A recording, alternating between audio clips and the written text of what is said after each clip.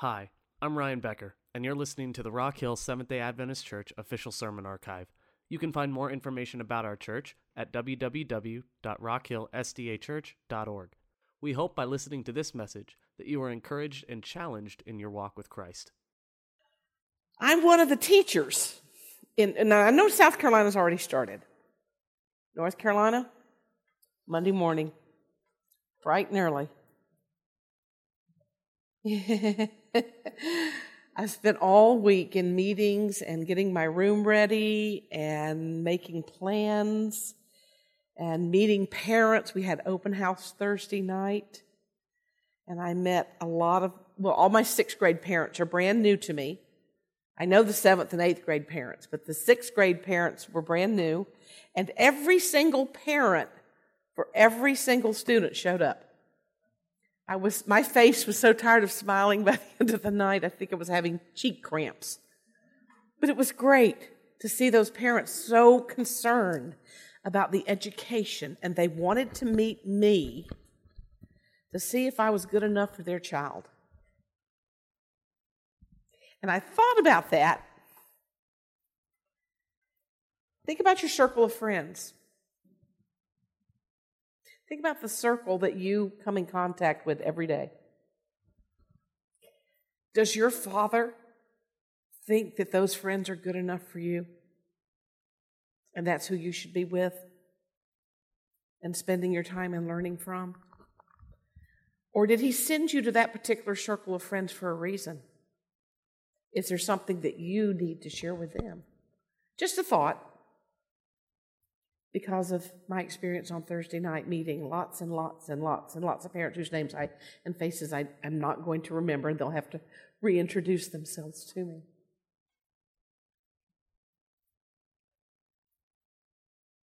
How do you avoid oopsies?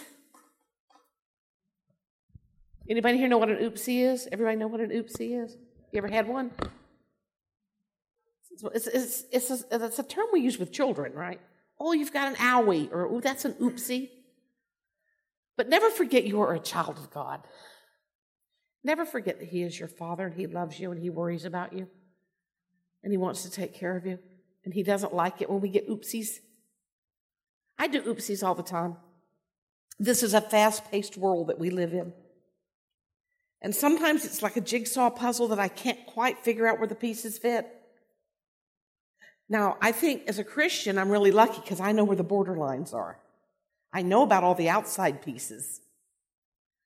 But I can't always make the inside pieces. You know that blue, that shade of blue? And it's got like the little divots in and then the little pieces out. And I can't quite find the right one to put with that one. Sometimes the inside pieces don't fit. Or maybe there's a piece missing. It's on the floor somewhere and I don't know where it is. I have to go hunting for it. I struggle with the idea of making sense out of nonsense. Why did I choose to work with children if that's an issue for me?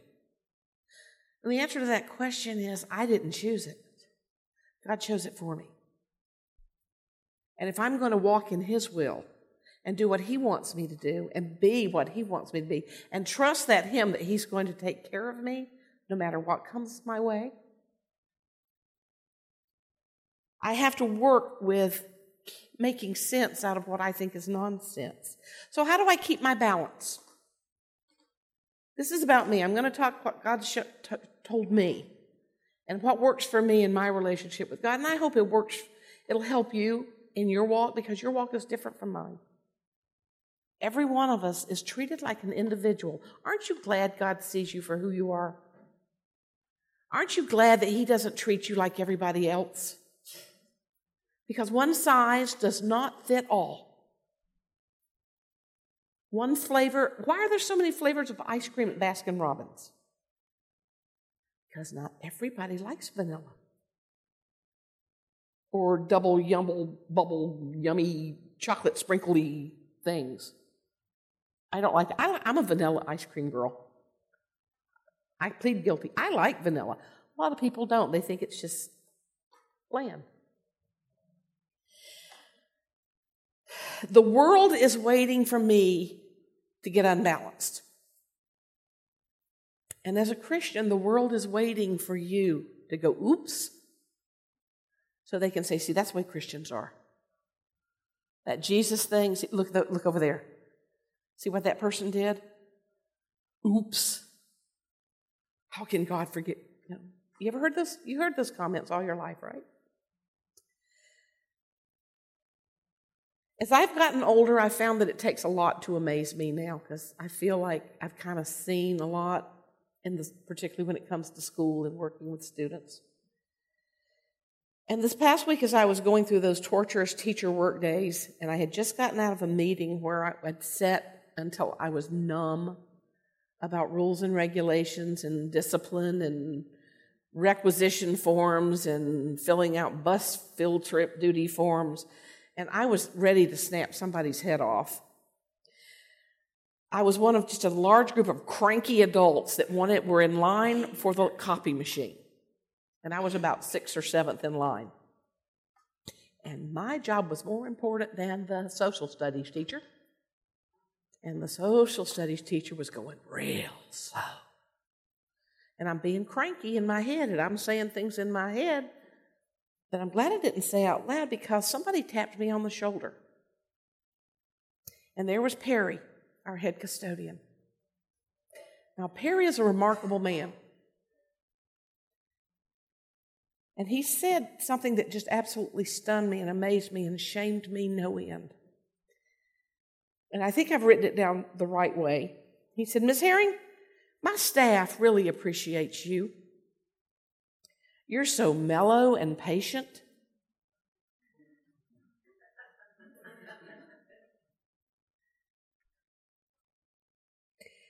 Said, when you need us to do something, it's a real need, and you don't ask to be put in front of anybody else.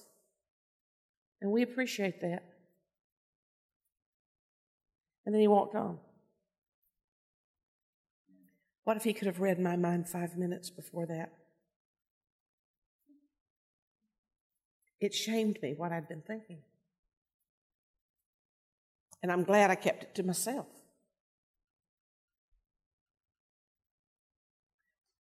You ever feel like you're walking a tightrope? You ever feel like people are watching you? I got news for you, they are. Because you carry a banner. And you carry an ID card that says, I am a child of the maker of the universe.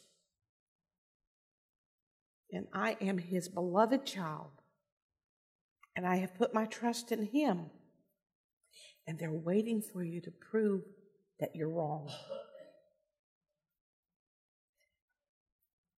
And I was looking for proof about the balance of how do you get this balance, a strategy for getting this balance that you have to have as we're walking this tightrope. And I think I found 4 of them in Psalm 119. Now, Psalm 119 is the longest psalm, as you know, and it addresses a lot of different topics. And this is the beginning of a section. If you've ever noticed, Psalm 119 is laid out in the letters of the Hebrew alphabet. That's how many sections it has. So starting with verse 49, I believe that I see here that if we are to stay balanced in an unbalanced world, we must have, number 1, courage. Look at verses 49 and 50. Remember the word to your servant upon which you have caused me to hope. This is my comfort in my affliction. Your word has given me life.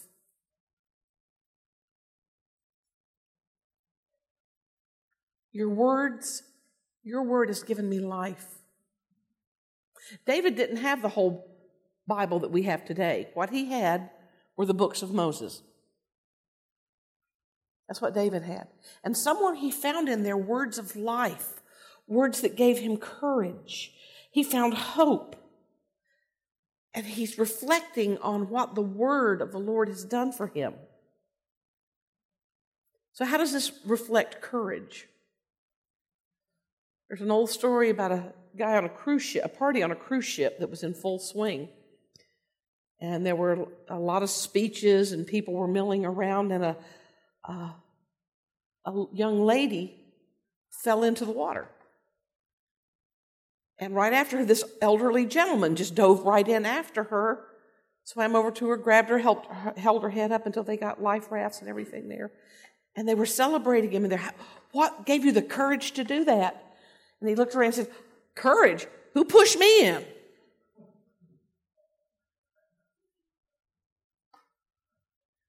He found himself in the same situation she was in. But what did he do? Did he start screaming for help? What did he do? He swam over to her and helped her keep her head above water until help arrived. That's courage. He found himself in a situation he didn't realize he was going to be in, and he didn't want to be in. You ever been in a situation where you really preferred that you weren't there? But because of who you are. Remember what I said? Remember what your ID card says? Child of the living God. Because of who you are, you react differently than other people do. You don't let the circumstance determine your actions.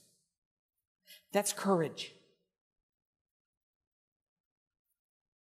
Instead of looking to whether or not you can swim in this circumstance, I'm being metaphorical here. God, I'm here. I don't know what to do. Show me. Give me strength. Bring me through it. That's courage. Trust in Him. God will take care of you. It's a wonderful hymn. I love that hymn. That's an old hymn. There's hope. David says, Lord, do you remember the word that you gave to your servant? Do you remember what you said you were going to do? You gave me words which caused me to hope. And this has given me comfort in my circumstances, in my affliction. Your word is giving me life.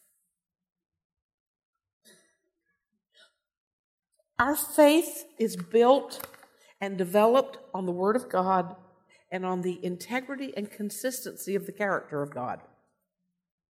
He does not waver. He changes not. From everlasting to everlasting, He is the same. Our circumstances will change. And the faith and our actions should be founded on the premise that God's not going to allow His word to be wasted. God has never wasted anything. He doesn't do things just because.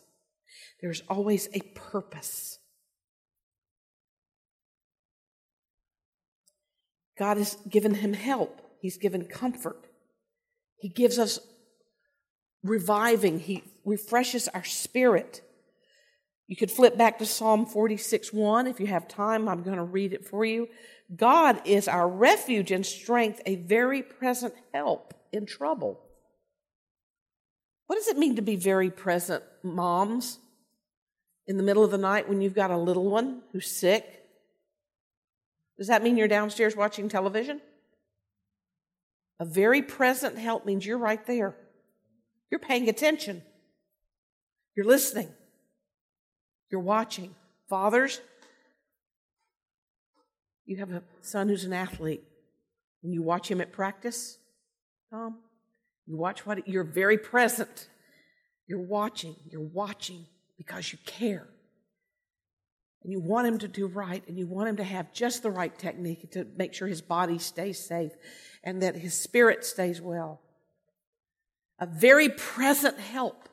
You don't have to go calling, say, hey, God, if you've got time, could you come over here for a minute? What's a favorite word of a toddler who has an owie or an oopsie? Mommy. How loud? Ear splitting, decibels. It doesn't even register. It's so up there. Because they need you right now. Right now. And God is a very present help. Psalm 115:9 says, Israel, trust in the Lord. He's your help and your shield. Not only will He help you, but what does a shield do? Out in front. Captain America. One of my favorite movies, The Avengers. Captain America with that shield in front of him.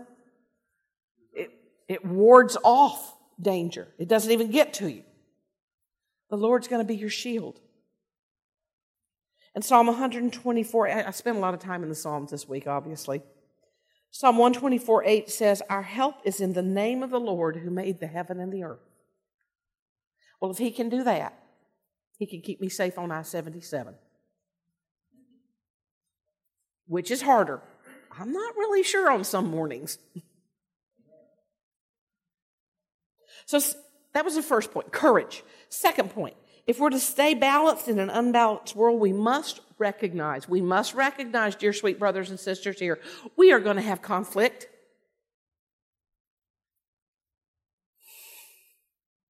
We're going to have conflict. Verse 51, the proud have me in great derision. They're looking down at me. They're making fun of me. They're putting me down. They're making things hard for me. Yet I do not turn aside from your law. I have remembered your judgments of old, Lord, and I have comforted myself. We are going to have troubles. People are not going to like us. People are going to try to be obstructionists. They're going to try to talk us out of it. They're going to make fun of us. They're going to point out everything that everybody ever does that claims to be a Christian that was wrong or scandalous. They're going to point it out to you and say, see, you guys, that's just, that doesn't really work. People will attack you. People will ridicule you. And I believe this is the main reason most of us don't like taking stands. Because we don't want people coming at us. We don't want to have to defend. We don't want to have to listen to what's heaped on our heads. And my answer to that is they nailed him to a cross. Which is worse, being called a name? I don't know. In 2 Timothy, chapter 3, verse 12, Paul says to the young boy Timothy, who wants to be a preacher, pastor, he said, all that will live godly in Christ Jesus shall suffer. Anybody remember what the word is? Persecution. They're deliberately going to come after you. But what does David say here about the persecution? His assurance is what? I've remembered how you've treated the people in the past that have come against Israel, and I find comfort in that. David made it all. David was a shepherd boy out in the fields, and now he's king of Israel.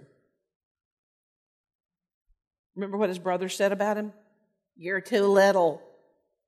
Go back to the sheep. Remember that? His own brothers didn't believe in him, wouldn't listen to him. But I remember your judgments, O Lord, from before, and I have comforted myself. There's a lot of history in God's Word about him keeping promises. A lot of them there. Jeremiah 33:3, which is my favorite scripture in the Old Testament, it says, call upon me, and I will answer you and show you great and mighty things which you have no idea about. The third thing we have to have, courage first, concern. If we are to stay balanced in this unbalanced world, we must learn what to stay away from. And we should be shocked and horrified at what we see going on in the world around us. We must be offended by the sin that surrounds us and not let it stop us, because he has come to seek and save those who are in sin, and we are sinful creatures. That is our nature. It is our nature not to obey God. It's our nature to buck up and rebel and do our own thing. It's built in.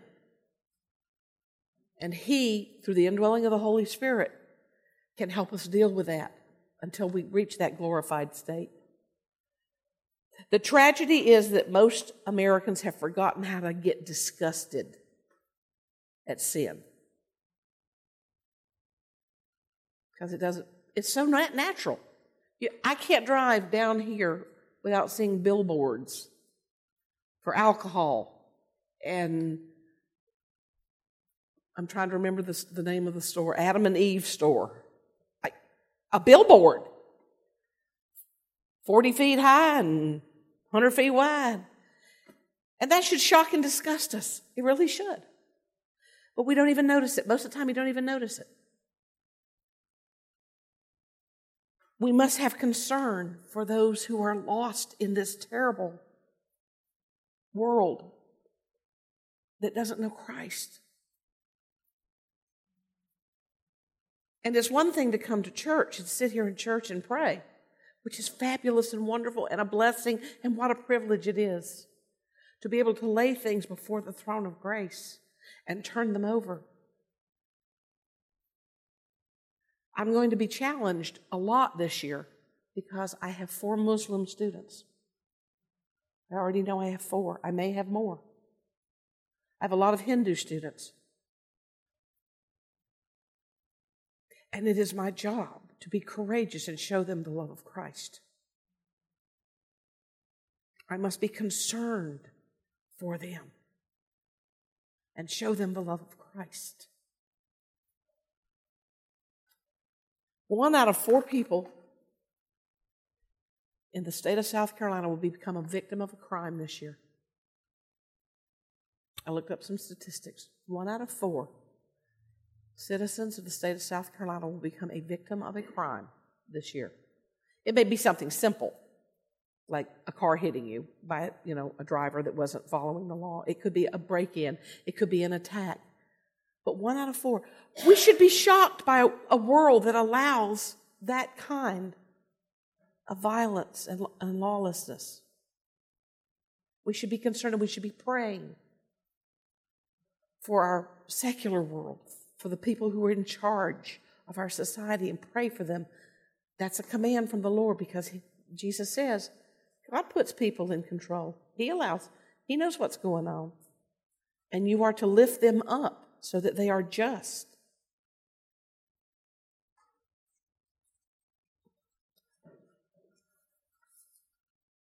There's an old saying, and my father carried it in a little card in his wallet. One of the few things that he carried that was personal, he had a picture of my mother, had his driver's license, and this little card.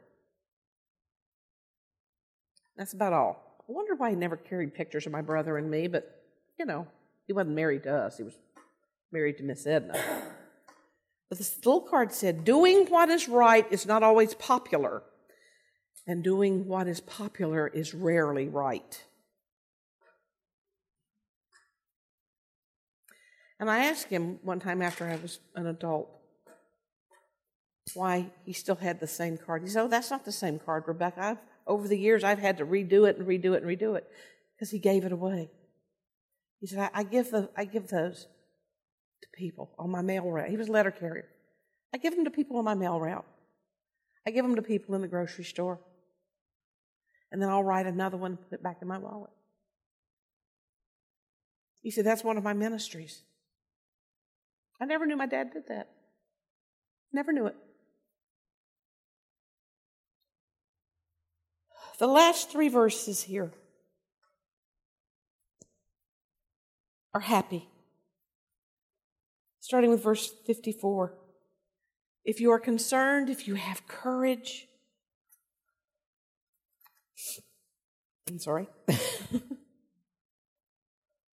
if we deal with the conflict,